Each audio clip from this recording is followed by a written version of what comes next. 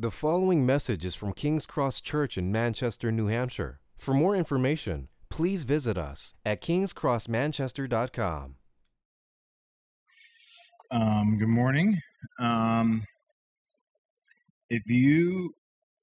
I have to set up a timer so that I know how long I'm going.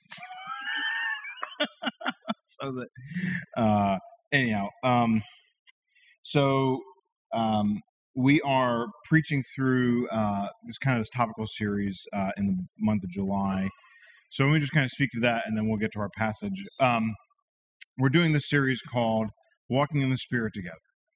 And it's kind of a catch-all phrase for me to kind of speak to a few things that we want to either revisit as a part of our values as a church or introduce as a part of something that we want to explore together. So this morning, we're talking about spiritual gifts this Sunday and next Sunday. We're going to talk about that in a minute.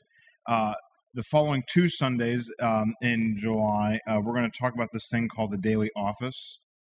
And then the last week in July, we're going to talk about small groups. Really, I realized I haven't taught about what's specifically what our missional communities are for since we planted, a long time ago. And so that's just a kind of refresher on that. None of these topics, I will say, are expectations of you must now do blah, blah, blah.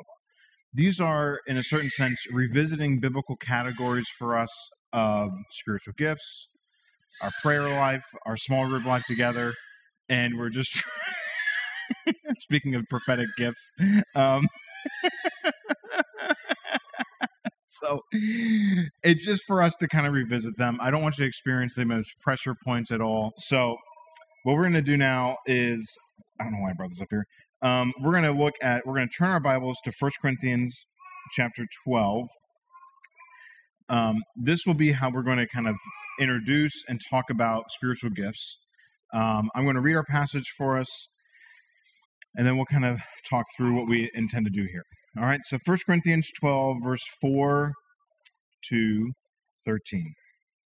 Now there are varieties of gifts, but the same Spirit. There are varieties of service, but the same Lord. There are varieties of activities, but it is the same God who empowers them all and everyone. To each is given the manifestation of the Spirit for the common good. For to one is given through the Spirit the utterance of wisdom, and to another the utterance of knowledge according to the same Spirit. To another faith by the same Spirit, to another gifts of healing by the one Spirit, to another the working of miracles, to another prophecy, to another the ability to distinguish between spirits, to another various kinds of tongues, and to another interpretation of tongues. All these are empowered by the one and the same Spirit, who apportions to each one individually as he wills. For just as the body is one and has many members, and all the members of the body, though many, are one body, so it is with Christ. So, in one Spirit we were all baptized into one body, Jews or Greeks, slaves or free, and all were made to drink of the one Spirit. Father, as we open your word and consider spiritual gifts for our life today in the church and how they can be a source and tool of encouragement for each other, I pray that you would stir our faith and expectation and help us to be aware of our own hesitations and concerns, that we could work through those things together. And in the midst of all of that, grow to be more like Jesus. In the power of the Holy Spirit, for Jesus' sake we pray. Amen. So here's what I want to do as we kind of open this category up. I want us to consider, as we're working through this, what are the areas, what are the sources of either excitement or faith that you have when we talk about this, or what are the places of concern and kind of what's going on here? Because when we talk about something like spiritual gifts, this is a bit of I don't know what your experience is with spiritual gifts or what your observation is about them or what your assumptions are. My guess is that generally it's that's the circus act that some Christians do over there, right? And we're New Englanders. We, kind of, if we don't starch our clothes, we kind of starch our clothes. We're very kind of here. We don't We're not big and loud like those circus guys over there. So I'm not sure what your experience is. But in the reality is, as we work through those, I want us to just kind of to ask questions of ourselves, whether that's our experience assumptions or we've had a healthy experience. How am I processing this? What are my questions? Are there any sort of hesitations or concerns that I have? Or are there areas of faith? Are there things that hey, that sounds interesting. Tell me more about that. What does it look like for us to practice this? All that to say, as we work through this, this is not kind of like a standard sermon where I talk for 30 minutes and you dutifully sit and listen. This is intended to be very, I've built in breaks as we kind of work through this to kind of be like, here's some information and illustration of what this looks like. What do you think?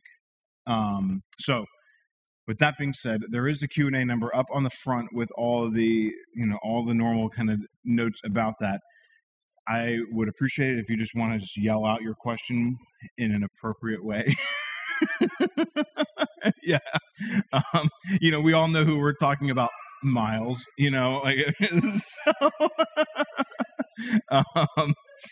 so let me talk. The reason we're picking this passage is because this is kind of the main passage, and it has kind of the quote list of the spiritual gifts. We'll get to that in a second. But let me give a definition. Now that I've invited it, it's just going to happen, right? I'm sorry, Dave and Holly. I'm sorry if I've made you uncomfortable anyway. Okay. So let me provide a definition of what or just kind of the main point of what we're talking about, and then we'll kind of go through this passage.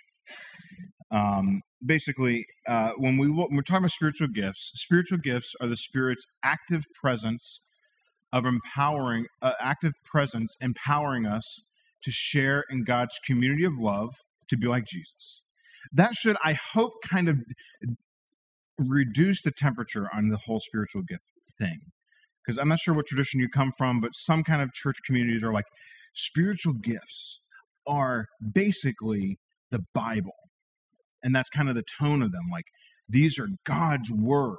Or spiritual gifts never happen today.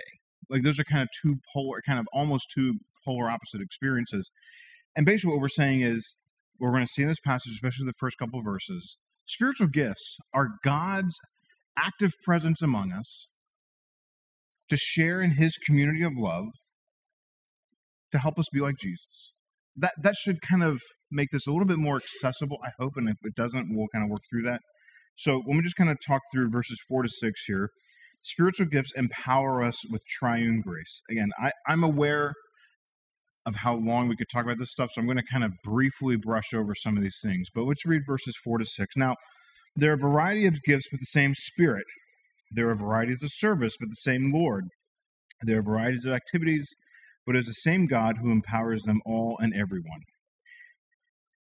Now, when Paul uses terms for God, he tends to be very consistent. When he talks about God, we should interpret that as God the Father, one person of the Trinity. And when he says Lord, he typically is talking about Jesus Christ, the second person of the Trinity. And here we have him mentioning the Spirit. And so before Paul even introduces and talks about the purpose of the spiritual gifts, he is grounding us in each person of the Trinity having a say about what these gifts mean. This whole gifts thing, we'll get to them. But in the heart of it, he says, effectively, right, the Spirit, everybody has a variety of gifts, but the same Spirit. And there are varieties of service, but the same Lord. And varieties of activities, but the same God who empowers them all and everything. Now, if you know anything, we're going to kind of talk a little kind of high theology here for a second.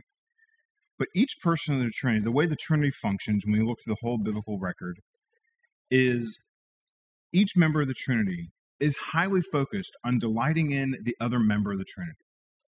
Right? The Father delights in the Son. And he delights in the Son so passionately for who he is, that the Spirit is the third person in the Trinity that is that bond of love between them. Now, again, we're talking about mysteries here that I'm kind of like, I can report the facts. How does this work out? Not quite sure. But each member of the Trinity is focused and delighting in who the other member of the Trinity is and is unselfish about who they are. So when we come to this passage, when Paul says, basically, I want to understand what this life in Jesus is all about, before he gets to describing the gifts, the mechanisms or tools of how we do that, he says, you are actually put in the middle of this Trinity, the middle of this God who is a community. One God, one community, all together. You are invited into that life. And before we get to talking about the spectacular stuff you can do, we want to talk about this particular spectacular God and how gracious and kind and good he is. This is why, I don't know if you've had an experience with spiritual gifts. This is why when people give a big prophetic word, whatever, God's going to do blah, blah, blah, and you can just kind of feel this is really about them. It feels gross because the purpose of spiritual gifts is they're basically an outward expression of this hidden life of the Trinity, right? The Trinity is an unself-centered, giving membership, community. And so when we're invited to be a part of that, when we talk about spiritual gifts, they are a part of giving of ourselves, of using ourselves, of speaking about other people, of using our voice and using our ears and eyes, using our soul's expression of love for other people for their good, not, man, look how great I am. So that's kind of where Paul's grounding this. I want to be sensitive to our time for Q&A, so we're going to kind of move on. But I think this is really important for us. God the Father delights in Jesus. The Spirit loves to make much and delight in the Father and the Son. They're focused on each other. Okay. Let's pick up here I missed my note here. Verse 7 to 10, right? Spiritual gifts show us the Spirit's expansive grace. Okay. I'm going to read this passage in a second, but I want to note, before we read it, there's no indication when Paul writes this list that this is like a exhaustive, detailed, authoritative list. It's almost kind of like he's saying, you guys as a church are invited in the presence of the Spirit and the Son and the Father. And it shows up in kind of like the way the windows look. You know, he just starts listing off things as he's kind of walking around the room. Like he's not giving like an exhaustive, authoritative list that these are the only and ever present gifts of the Spirit. So just kind of like, all right. Verse 7, to each is given the manifestation of the Spirit for the common good. For to one is given through the Spirit the utterance of wisdom, and to another the utterance of knowledge according to the same Spirit, to another faith by the same Spirit, to another gifts of healings by the one Spirit, to another the working of miracles, to another prophecy, to another the ability to distinguish between spirits, to another various kinds of tongues, and to another the interpretation of things. Do you notice anything when we read this? Are there any things that you would consider spiritual gifts that do not show up on this list? Compassion? Visions? Like people talk about vision, having a vision or a dream. Those don't show up on this list. Hospitality? Administration? Encouragement? I will say in 1 Corinthians 7, where Paul talks about kind of marriage and sex stuff, he talks about marriage as a spiritual gift. It's a manifestation of the Spirit. And celibacy is a manifestation of the Spirit. Both of those not on this list. So it's almost as though, like, don't get caught up on the list. Like, it's really about what the Spirit's doing. So with that in mind, I'm going to break down the list, if that's okay. Carolyn, is that okay if I break down the list? Okay. And there's really, because of what Carolyn's saying there, that it's very much kind of like, look, this is not an exhaustive list. It's not like, this isn't the end all be all. It's kind of hard to like break down the list of like, how should you understand this? Generally, commentaries have broken down the list into 3 categories. And so we're going to kind of use that to kind of create some buckets for us. There's a first category is going to be the Spirit, gifts of instruction Second one, I will get to this, gifts of supernatural power and gifts of inspired utterance. All right, so when we get to the list, the gifts of instruction, the first thing we're going to get to, I've actually kind of adjusted my perspective on this, and I'm going to explain why. Sometimes when the gifts of instruction, can we put that slide up, gifts of instruction, or do I not have? Gifts of instruction, I think the way I've talked about this in the past is basically along the lines of a spirit-led insight or wisdom for wisdom for somebody's life. I think the reason I've changed that to be much more this direction, public speaking about who God is and what he's done through the death, resurrection, and reign of Jesus, kind of capture both of those, is because when you look at 1 Corinthians, they were really, really, really obsessed with secret wisdom and special knowledge. And those were basically code words that are kind of vague categories from the pagan culture around them, where they were really interested in secret wisdom, like having some sort of like out-of-body experience, or secret knowledge where you're like, it's similar, not entirely the same, but kind of like, if you ever met somebody that's like really bought in on conspiracy theories, like look, like there's like conspiracy theories that are like, for example, I'm 100% that mattress stores are a cover for the mob, because nobody, I'm like, you've got like that grade of conspiracy theories, and like it doesn't do anything for my life, so whatever. But you've got conspiracy theories of all the sorts of types, but like when you talk, it's like they've got secret knowledge, like that type of thing. The Corinthian church are really gotten caught up with that, because what basically happened is you have these vague categories of wisdom or knowledge, or for us in our day, you can have rights or freedoms or any sort of like, family, and you kind of use this vague categories, bring it into the church, and you smuggled in this cultural definition that they were really obsessed with. So I think when Paul talks about gifts of wisdom or knowledge, he's talking about the public speaking related to who Jesus is and what he's done for us. I think specifically because like when you read, I don't have a slide for this, but 1 Corinthians 1:24, but those of you who are called, both Jews and Greeks, Christ, the power of God and the wisdom of God, for the foolishness of God is wiser than men, the weakness of God is stronger than men. For consider your calling, brothers and sisters. Not many of you were wise according to worldly standards. Not many were powerful, not many of noble birth. And he goes on to describe how Christ has become their wisdom for them. So I think when Paul's talking about the gifts of wisdom and knowledge, which it's really kind of hard to kind of figure out what the difference is between them, I think what he's basically saying is when you in your public corporate worship service celebrate, enjoy, talk about who God is and what he's done for you in Jesus, that's a gift from the Spirit. So you're free to disagree with that, but I think that's what Paul's getting at with this. With that in mind, I got some questions for us, and I'd like for you guys to kind of help me interact. First of all, if you accept my definition, can we put that back up there, please? If you accept this definition, right, primarily celebrating Jesus and God's wisdom and truth about the world, even in this service today, where do you see this in our corporate worship together? Communion,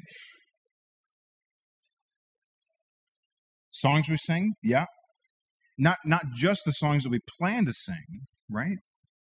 But even just, you think about like Drew and Carrie Lynn and John this morning, the way we're presenting those songs, right? On the moment, like in the moment, they're being ad-libbed or kind of amplified in a, only John and Drew and Carrie Lynn can sing those songs like they did this morning. John Mayer may be great,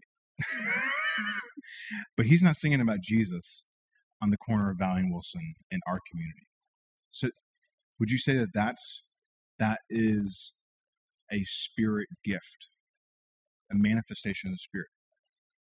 For me, when I read this is speaking, I can't say what those, I can't, what I'm saying is, these gifts apply to public worship for a couple reasons. He's talking about public worship here in this part of the chapter, and all of these gifts are public in some way or the other, and they're all plural command. That's the other part of this. There's not an individual command in this. They're all corporate public commands. So even when he talks about like the Spirit has individually given these to you, they're swinging in corporate worship context. That's not to say that Sunday school small groups, personal one-on-one Bible studies are not also spiritual gifts, so to speak. I'm just he's doing something specific to corporate worship here. What would you call small group conversation that's really edifying and meaningful and everybody's like growing in Jesus? It's like, that's not any less a spiritual gift. I just don't think that's what Paul has in mind here specifically. That's not to say that they're contradictory to each other. So let me just reiterate that to make sure everybody hears. We might need to be sure to hand the mic around when people share. I'm thinking primarily for people who may be watching online. Lori's illustration is fantastic. For example, one of my children brings me a specific drawing. That's great. I love it. But if my kids collectively do something together and bring that to me, that has a power to it as a collective unit that's different than individually. Not to say that it's better or worse, it's just different. Similarly, when we gather together in Sunday worship, there's something different, not better or worse, just different about a collective. The same way you mentioned the Spirit is the collective enjoyment of the Father and the Son of each other, and also them of the Spirit. That enjoyment, we reflect the Trinity when we gather together, and those things happen. Can I just step back? I realized I got a little excited about getting to the list, and I forgot to mention something. Can I step back for a second, and then we'll move on to the... I think this is, when I look at this list, I think verse 7 kind of controls how we think about what this list or the spiritual gifts are supposed to do. So verse 7 says, to each is given a manifestation of the Spirit for the common good. And there's basically two kind of, I think I put a picture in here of a bowling alley, like the gutter rails, right? You got these gutter rails here. Like basically, this is helping us understand what's the purpose of the spiritual gift so that it hits target. The common good in a manifestation of the Spirit. Manifestation being anything that delights in and celebrates who Jesus is, and the common good, right? It's aiming at the collective good. This gets to kind of Shannon's question earlier, right? The purpose of a spiritual gift is so that everybody benefits. You'll notice the common good will later be defined as being built up, strengthened, encouraged. It's not, the common good is not realized by me getting up here and telling you off for how bad you are, right? You may be bad, but the common good is aiming at being built up in Jesus. So, is that making sense here? Okay. So, the gutter rails, there we go. So, I think we've kind of captured some of that as our discussion has gone related to these gifts of knowledge or wisdom. Anything that's aiming at building us up in Jesus, that's uttered. So, I would say not merely what we talked about with songs, who is singing them, the types of songs we're singing. Basically, anything that happens that's spoken, the call to worship, scripture reading, prayer, those are all, even if they're pre-planned, doesn't mean that the Spirit's not a gift in them for us. Something that really hit me was actually in verse 4, that it says same Spirit, same Lord, and same God. And I know you pulled out the Trinity there, but also I feel like there can be so much divisiveness when we're talking about the spiritual gifts and how we're supposed to do it and what it looks right and what doesn't. And I'm like, this is all coming from the same premise, and it's just expressions of how we worship Him. So remembering that, yes, it's for the common good, and the foundation is the same Spirit. Yes. I will say one of my, I will say personally, when I talk about this topic, I try to kind of subversively talk about it in such a way where even people who don't believe in the spiritual gifts recognize what they do in their corporate worship service is really just what I think spiritual gifts are. That regardless of what they think, the Spirit continues to use them to do spiritual stuff. You know, like I've talked about this with folks before, and they're like, "Oh, what you're describing is just what we call testimonies." I'm like, "Yeah, I just use the Bible's term for it." So, you know, so anyhow, sorry. You can feel I got a little bit of an edge about me on times. But yes, to your point, this is the Spirit working for unity. All right. Gifts of supernatural power. I'm not exactly sure where the lines are on these and what's different, but gift of faith, this is different than everybody has received the Spirit by as a gift to even believe in Jesus. So that's not what we're talking about, right? The gift of faith that Paul's talking about here is a Spirit-filled conviction that God will reveal His power or mercy in a specific way in a specific instance. So basically, it's this sort of I don't know why, but I feel like God's going to show up and fill in the blank. Like, it's that type of language or that type of conviction or faith. We'll talk about examples of this in a second, but I want to kind of give you the definitions and then we'll kind of circle back on it. Gifts of healings. Now, I will say there's a very technical reason why I'm using gifts of healings, which I know is not proper English. It's because both words are plural in the Greek text, and that changes it from being one specific type of healing to various types of different types of healing. So, which influences the definition here. Various ways by which God reveals His holistic renewal of Christ's salvation and His coming kingdom to the congregation's witness to the gospel. Right. Generally, when you see like the gift of healing occur in the New Testament, it's typically attached to some type of way that God reveals who Jesus is or speaks about His name or His conquering of death, right?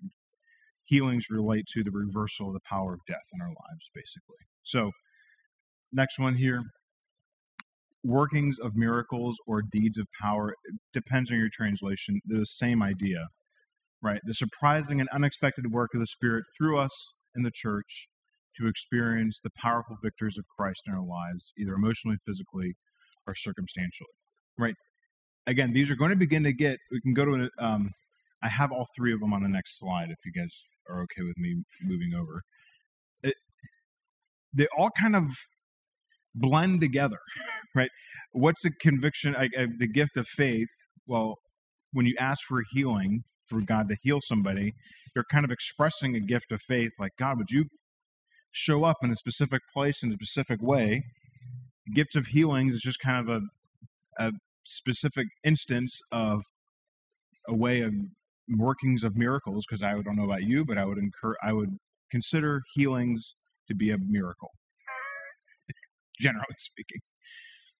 So when we look at these collection of definitions,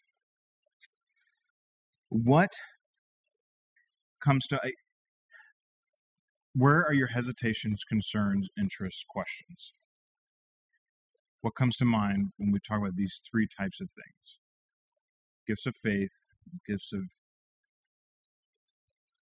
healings, workings of miracles. Any questions that come to mind? Can anybody think of illustrations of these or examples?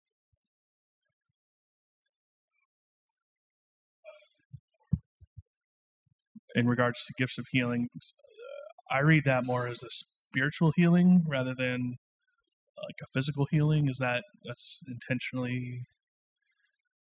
You read my definition as a spiritual healing? Yes. That was not intentional. I would include physical healing for sure.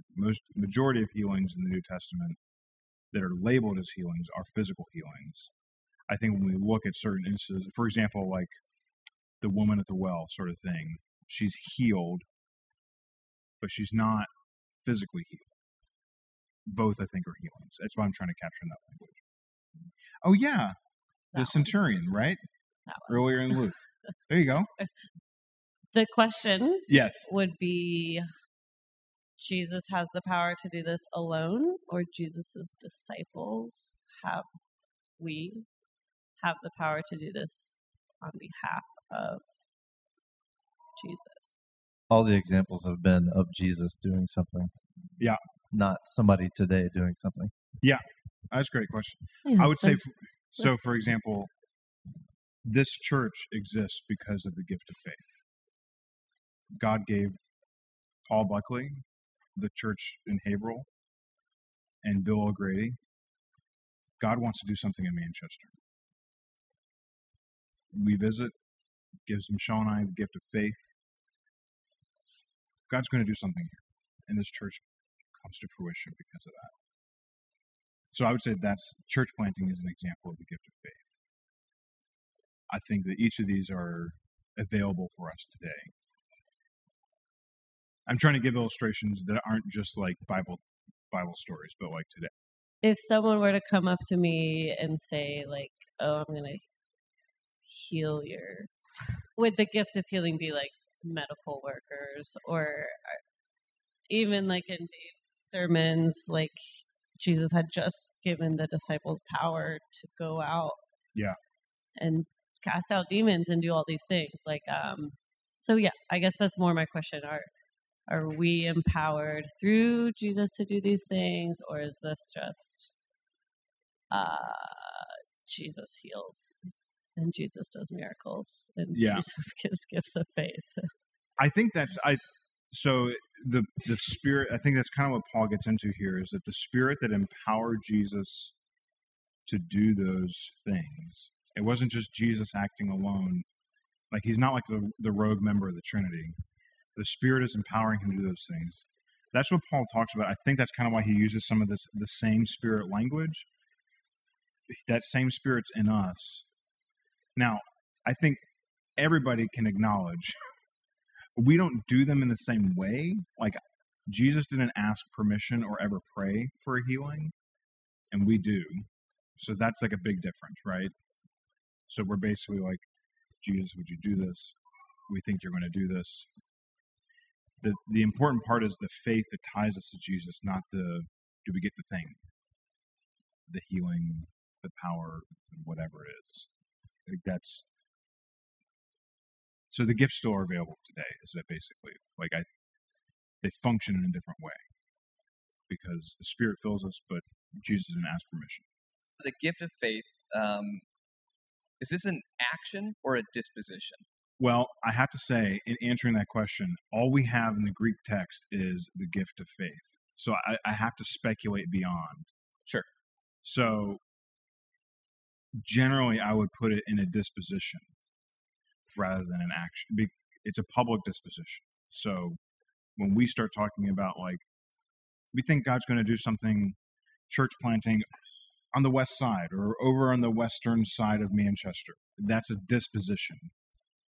So then I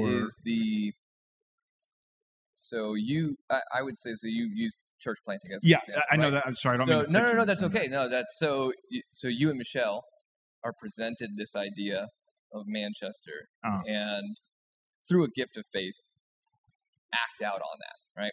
Sure. If Paul and Bill have an insight, I guess, that some sort of revelation that there's supposed to be a church here. Yeah. Is that a gift of faith, or is that, something that is different and then is responded to by the gifts of faith that exist? I would probably put those in the gift of faith direction. Okay. I'm not sure I want to like pigeonhole us just into talking about church planting and the gift of faith. Sure. Let's say somebody in the congregation, for example, says, God, I feel like God really wants for us to lean in on helping the homelessness situation in our city. And I feel like God's going to give us what we need in some particular way, and believing in faith starts taking steps of who's doing what, how can we help, the gift of faith that God's going to work for the public good strikes me as another illustration of the gift of faith. I think the city would benefit from work in that range. Different than a church plant. Still public. Still something beyond what we can foresee or understand, but specific in a specific way. Or if you're a church that values having for example, I can go off on this, but I'm just trying to think of if you're a church that says we want to have a certain type of building so we can have a certain type of presence in the city, I don't have no idea how God's going to provide that, the money, the funding, the people, blah, blah, blah, blah. That might be a gift of faith as well.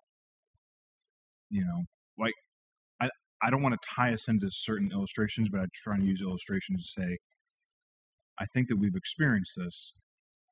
It's something from the Spirit. Okay. Yeah. I'm going to have to. I like to have the boxes. so yeah. No, I would say you're in good I get what company. you're saying. I hear where you're coming from. Yeah. It hasn't quite connected, but it's enough for me to make it happen.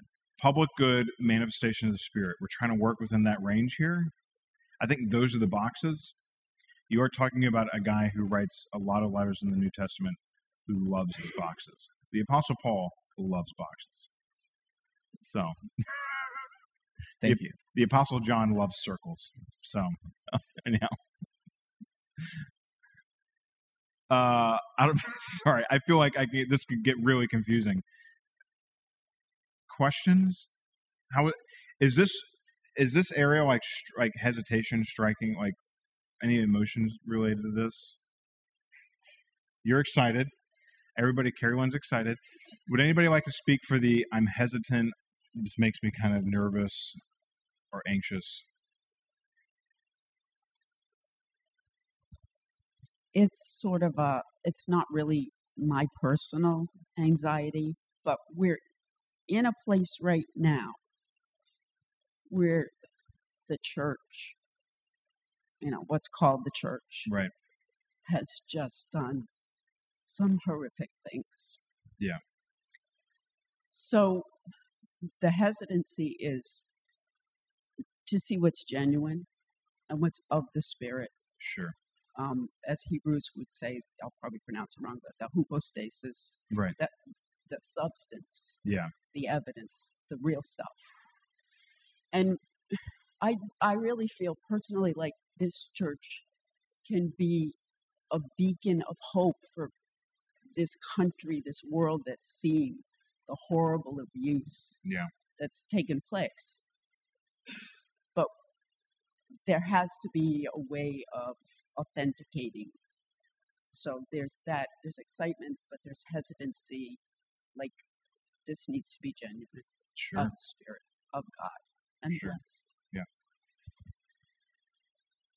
Anybody else want to speak about any sort of like anxieties or hesitations about this? And the reason I ask that is not to put you on the spot and kind of like, don't you believe the Bible? It's more of, look, this is new territory for a lot of us. Even for me, as somebody who believes this stuff, I've experienced all the negative things you can think of. I still think that it's in the Bible for us to consider for our life together. So let's have the conversation. That's basically what I'm trying to, my disposition is here.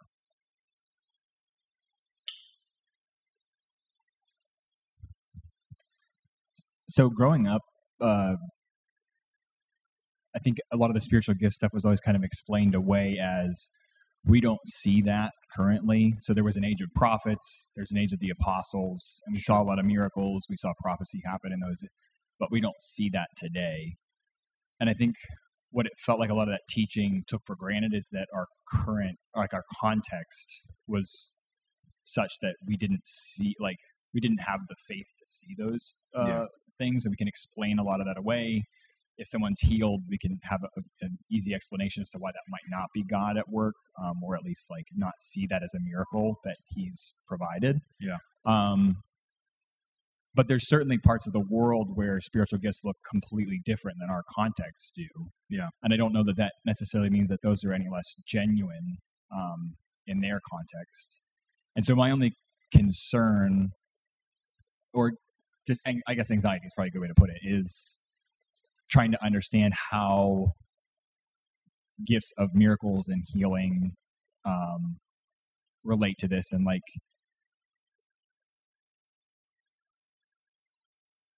how those fit into our context, if they do, in today's day and age.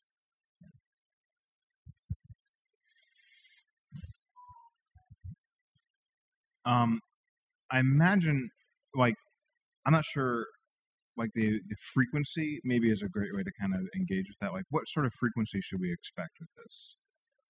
what sort of frequency should we expect to see gifts of power? And it's like, well, I think our perception of what the early church was like is a little kind of out of proportion to what it really was. The reality is that early church was size-wise, in terms of early church numbers, about the size of this congregation.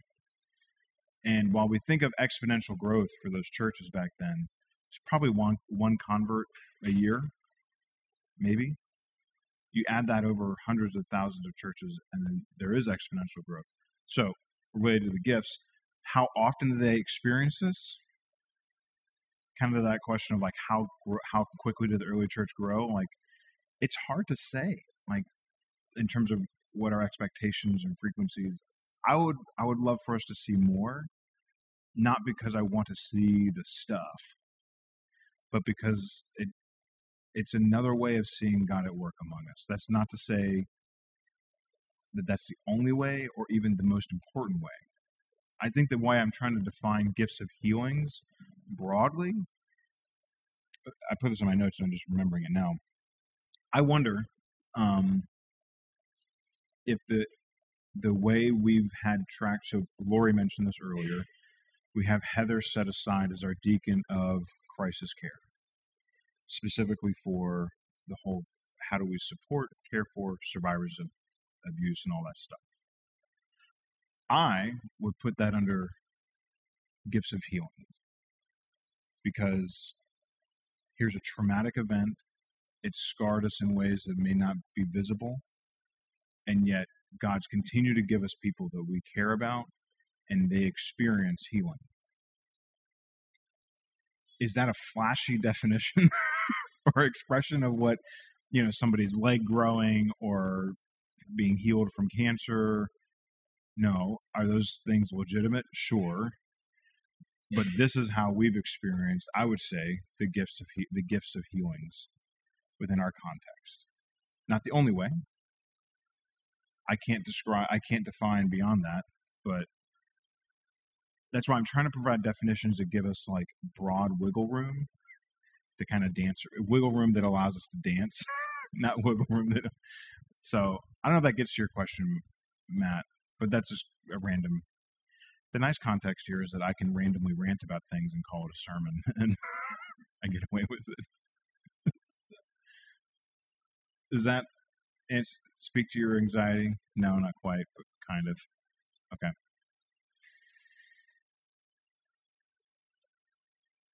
Rachel? I think something that, off the cultural thing, all of these gifts come out of a place of need, like gift of faith, gift of healing, works of miracles. You start needing something, and collectively, we often don't want to admit we have a need. So I think if you're looking for these things to happen more, and you're looking for where they're happening, they're going to happen out of a place of need. And so acknowledging those needs is kind of a first step. Yeah, absolutely. Ava?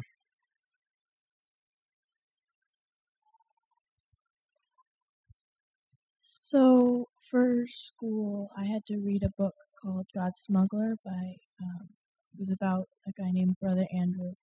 And during the war, he got shot in the foot and had a limp. And then, so he was sent back, and he got really into God. And then eventually, when he was praying, his limp was fixed. Yeah.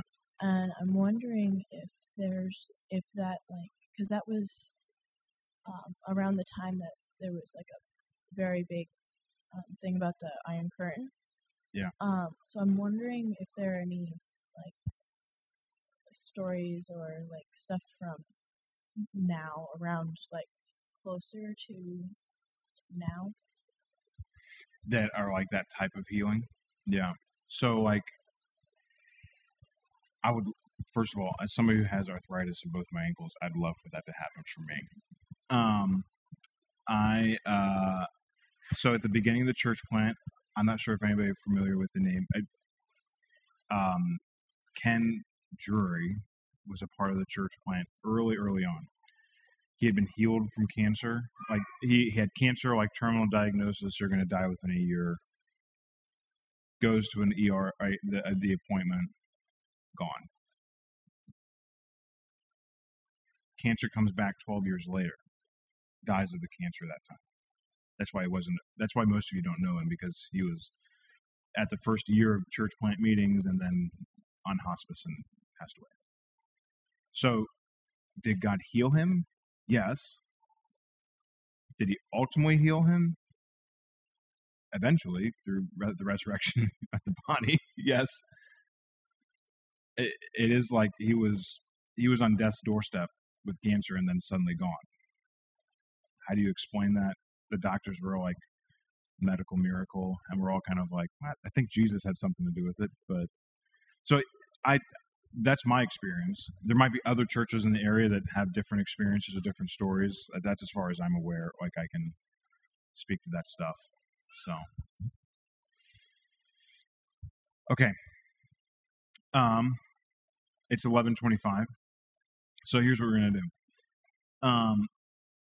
I know you guys are like on the edge of your seat, like gift of prophecy and gift of tongues. Maybe let's talk about that.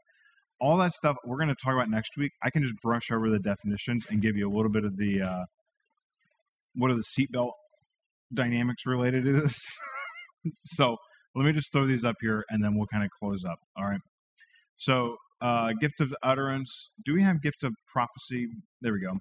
Gift of utterance, the spontaneous, spirit-inspired, intelligible message, orally delivered in the gathered assembly, intended for the edification and encouragement of the people.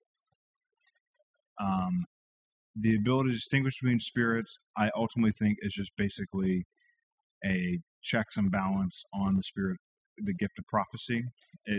Tongues has interpretation, prophecy has interpretation if it's unclear.